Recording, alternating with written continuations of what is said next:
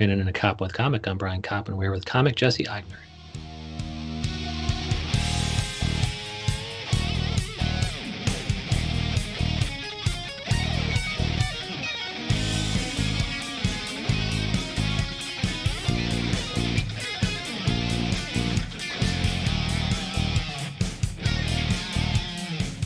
Jesse Eigner, how the hell are you?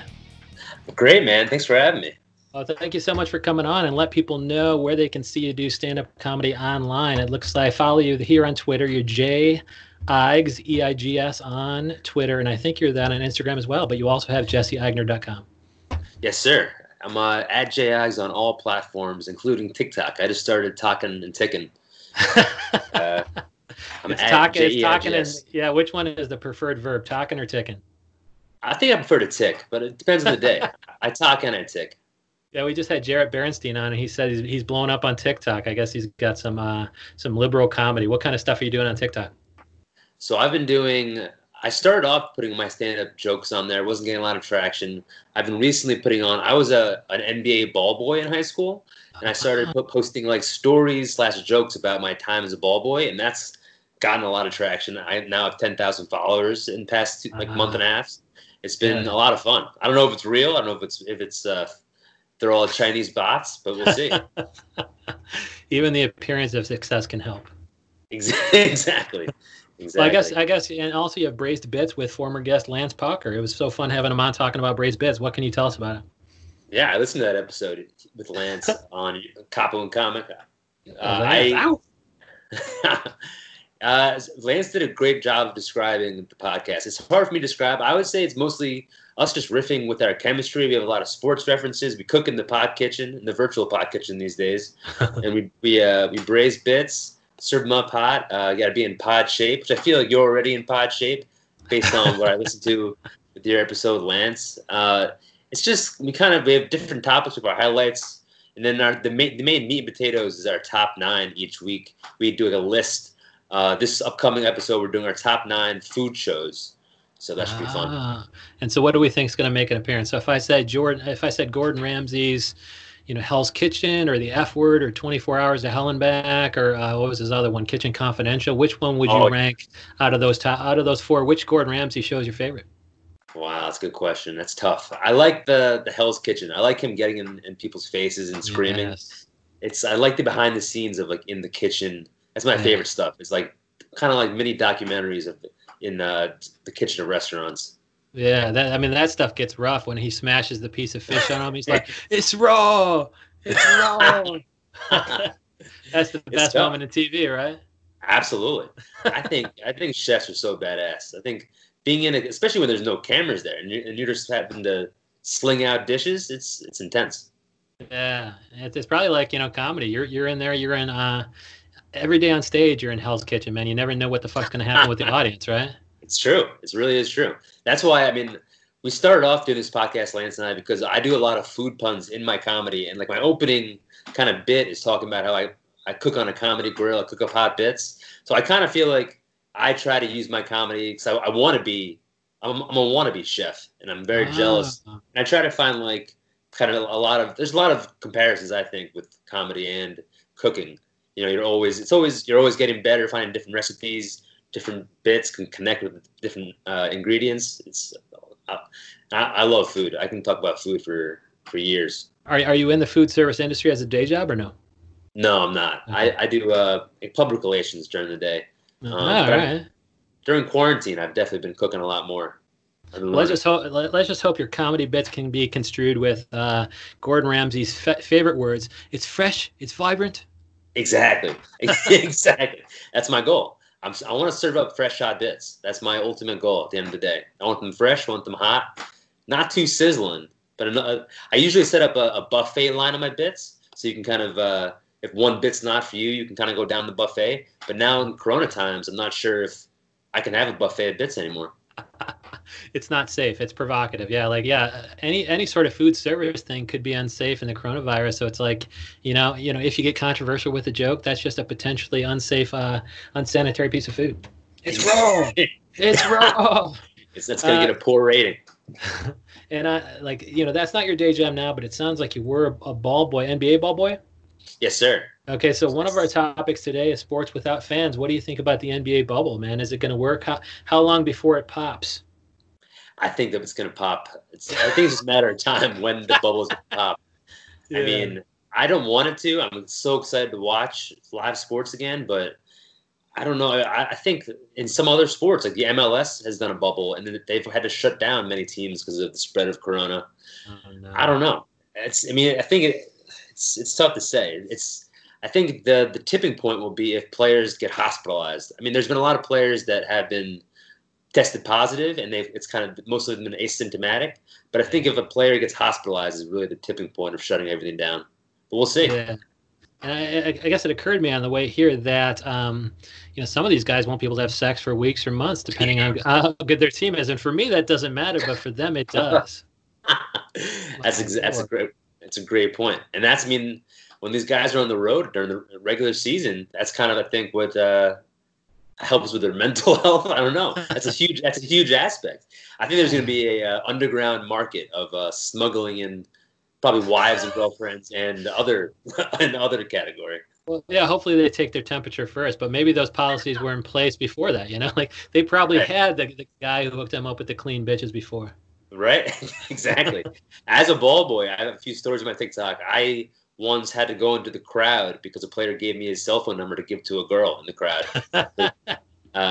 There's a lot of crazy behind the scene things. And did you give it to her? And was she of age? She was of age. She at first thought that I was giving her mine, and she was like, "Why? Who? Like, go away!" And then I pointed to the bench, and like the guy was looking up, and she smiled and took it. There you go. Yeah, the reaction's a little different when it's a white guy in a polo and khakis, right? Exactly. So what's it going to be like? Yeah, without fans. One of your topics was sports without fans, and are they going to pump in music, or what are they going to do? And how are they going to approximate home court advantage? I don't know. I mean, from what I've seen, they're going to put in like cardboard cutouts of fans in the stands. I guess they got to pump in. I think the NBA was talking about somehow having the fans at home regulating crowd noise, like the home fans would somehow regulate maybe through their phones, like an app. But it's going to be artificial, and there's no way to recreate a live energy of a sports event. And like, it's going to be a much different game, and I think there's going to be less of a home court advantage for sure. Yeah, and some of the other topics, they kind of touch on music a little bit, and they're super relevant now in the fact that some of these players might want Kanye West blared through the speakers, but right. That's pretty political these days because he might be running for president. Do we think that he gets? do we think he gets on a single ballot and fucks it up for either Biden or Trump? I do. That was a great transition, by the way. That's phenomenal. You're in your pocket. Pod shape. That was unbelievable. Pod shape right there. You're absolutely in pod shape. I'm very scared of Kanye West running for president. I think he will hurt Biden's chances. I think a lot of like independent people, I don't know if independent like people who are actually follow politics will vote for Kanye, but I think Kanye has a huge following. He's got a huge music following, and also now clothing and shoes. He just signed a deal with Gap. He's gonna be putting out like a clothing line with Gap. So he just has a lot of people. And he's also not very religious, so he's going to have a lot of religious people who follow him. I think that Gap deal is like the bubble, man. I think that Gap deal is not going to go the whole 10 years. What do you think? He's going to say something to fucking... Probably. I mean, but his Adidas shoes, the Yeezys, I think were incredibly successful. It made him a billionaire. Yeah. He does have good taste. It's just I'm a fan of early Kanye. The later... Once he started supporting Trump and getting political, it really made me sour on him. Yeah, I mean, even some of the gospel stuff is probably preferable to some of the gospel stuff out there. But even the stuff with Rick Rubin, how he did the Black Skinhead or whatever, I thought that was solid minimal music. But do we think that he could have made more of a dent in the presidential election had he not gone to Trump first? Like, I think if he would have, if he would have just been, Kanye musician, and this Black Lives Matter thing happens, and he speaks out vocally in favor of racial justice, he could have siphoned real votes away from Biden. Absolutely, could not agree more. But that's not Kanye. Kanye is so volatile. He's so instinctual. Doesn't think like 2 steps ahead, which makes him a good artist. But and like he makes great beats because you can be very like improvisational. But that's not the way you can be in politics. Though Trump has proven he's not really thinking ahead of time. That's the same thing that kind of propelled Trump to the head of the pack, the fact that he doesn't give a shit. And, he can shatter norms with the best of them. And I think, Kanye, kind of just doing things instinctually and not asking for permission, instead asking for forgiveness. I think a lot of that probably played into the fact that he was so successful stealing people's music for so long. Like, meaning, he could just be like, well, let's just do this soul sample. And if Marvin Gaye's estate doesn't like it, we'll pay him a couple bucks afterwards. Right. Exactly. I read a funny meme online that someone wants Kanye West to win the election, but at the last second they nominate Taylor Swift. So, I thought about some of that, or she would interrupt his inauguration speech, or she would be the VP or whatever. Yeah. And then it sounds like among your topics here, something that I'm kind of I have a rant about, and I already went into it on a previous podcast, but Hamilton Broadway, what's your take on Hamilton? Like, is it all rap? Because it's just fucking embarrassing and cringeworthy if it's fucking all rap. It's not all rap. It's a lot of rap. I would say it's 75% rap. Some R&B, some other like a lot of singing. It's not all rap, but I am a big rap fan. And big fan. I saw the musical off Broadway and on Broadway. You liked it. I loved it. Yeah, absolutely loved it. I mean, I guess I'd have to give it a shot, but it's just like, it was so far after the rap. People have been churning out highly skilled rap and beats for decades.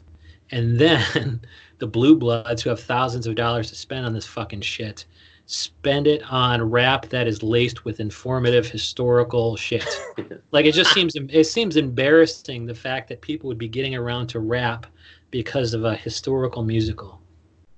I kind of see it from the other way. I feel like this gives a lens to people that typically wouldn't kind of want to learn about this part of history, and it's more accessible to a certain demographic. I mean, it made me, I'm already pretty interested in politics. I was a political science major, and I'm also a hip hop fan. So the combination was really interesting to me. But I think when I went to see it on Broadway, it was a much different audience than typically at Broadway shows. It's like an old white, mostly like a lot of Jews, especially in New York, going to see live theater. But at Hamilton, I mean, the tickets got outrageous, but it was a different demographic overall. Were they bringing was a rich dad bringing his kind of kid to go see it? That's pretty cool. Yeah, and also Lin-Manuel Miranda set up some kind of program for the first. He gave out a percentage of tickets to he at a lower price, I believe, and and would also give away to different minorities. I think I forget the specifics about that. See, I don't mind people spoon-feeding history to an audience, but I guess I have problems with people spoon-feeding rap 50 years after it happened. But I guess one thing that I kind of thought after my last episode when I talked about this was that the cast members were not just fucking straight white dudes. Like, there were some people of color in the cast, and so I shouldn't be too hard on them. I think all of the main roles are actually people of color, and that was done on purpose. That's kind of why. Yeah. I don't. Have you listened to any of the music, like any of the soundtrack at all? No, so I mean, is the quality of beats up there with a Kanye West for a Pusha T, or no? Because the quality of beats can get pretty awesome when you're talking about Kanye West. Oh yeah, absolutely. But it's I think it's very good stuff. Very catchy tunes. I listen to the soundtrack on Spotify a lot. I like it a lot. I think it's really good. Well, I'm glad we talked about it, because I almost think you turned me, but it's even funnier to hear that you were a fucking ball boy. And motherfucker gave you a number to pass on to some chick in the audience. Yeah, it's unbelievable. Real quick, who's gonna win the championship? Is it gonna be the Bucks, or can my beloved Celtics, my recently adopted Celtics, can they pull it off? I think the Celtics have a good shot at it. I personally like the Clippers. I think Kawhi Leonard, Paul George, and Patrick Beverley, Lou Williams, and the Clippers. I think they're really good. I think Kawhi Leonard is the best player in the league outside of LeBron and Steph Curry. But the Celtics, I think, have a nice young core. Celtics are going to be good for the next at least 5 years. I love Tatum. That's why I kind of adopted him about 5 years ago. It was a lot of fun, and of course, you fall in love with people like Marcus Smart.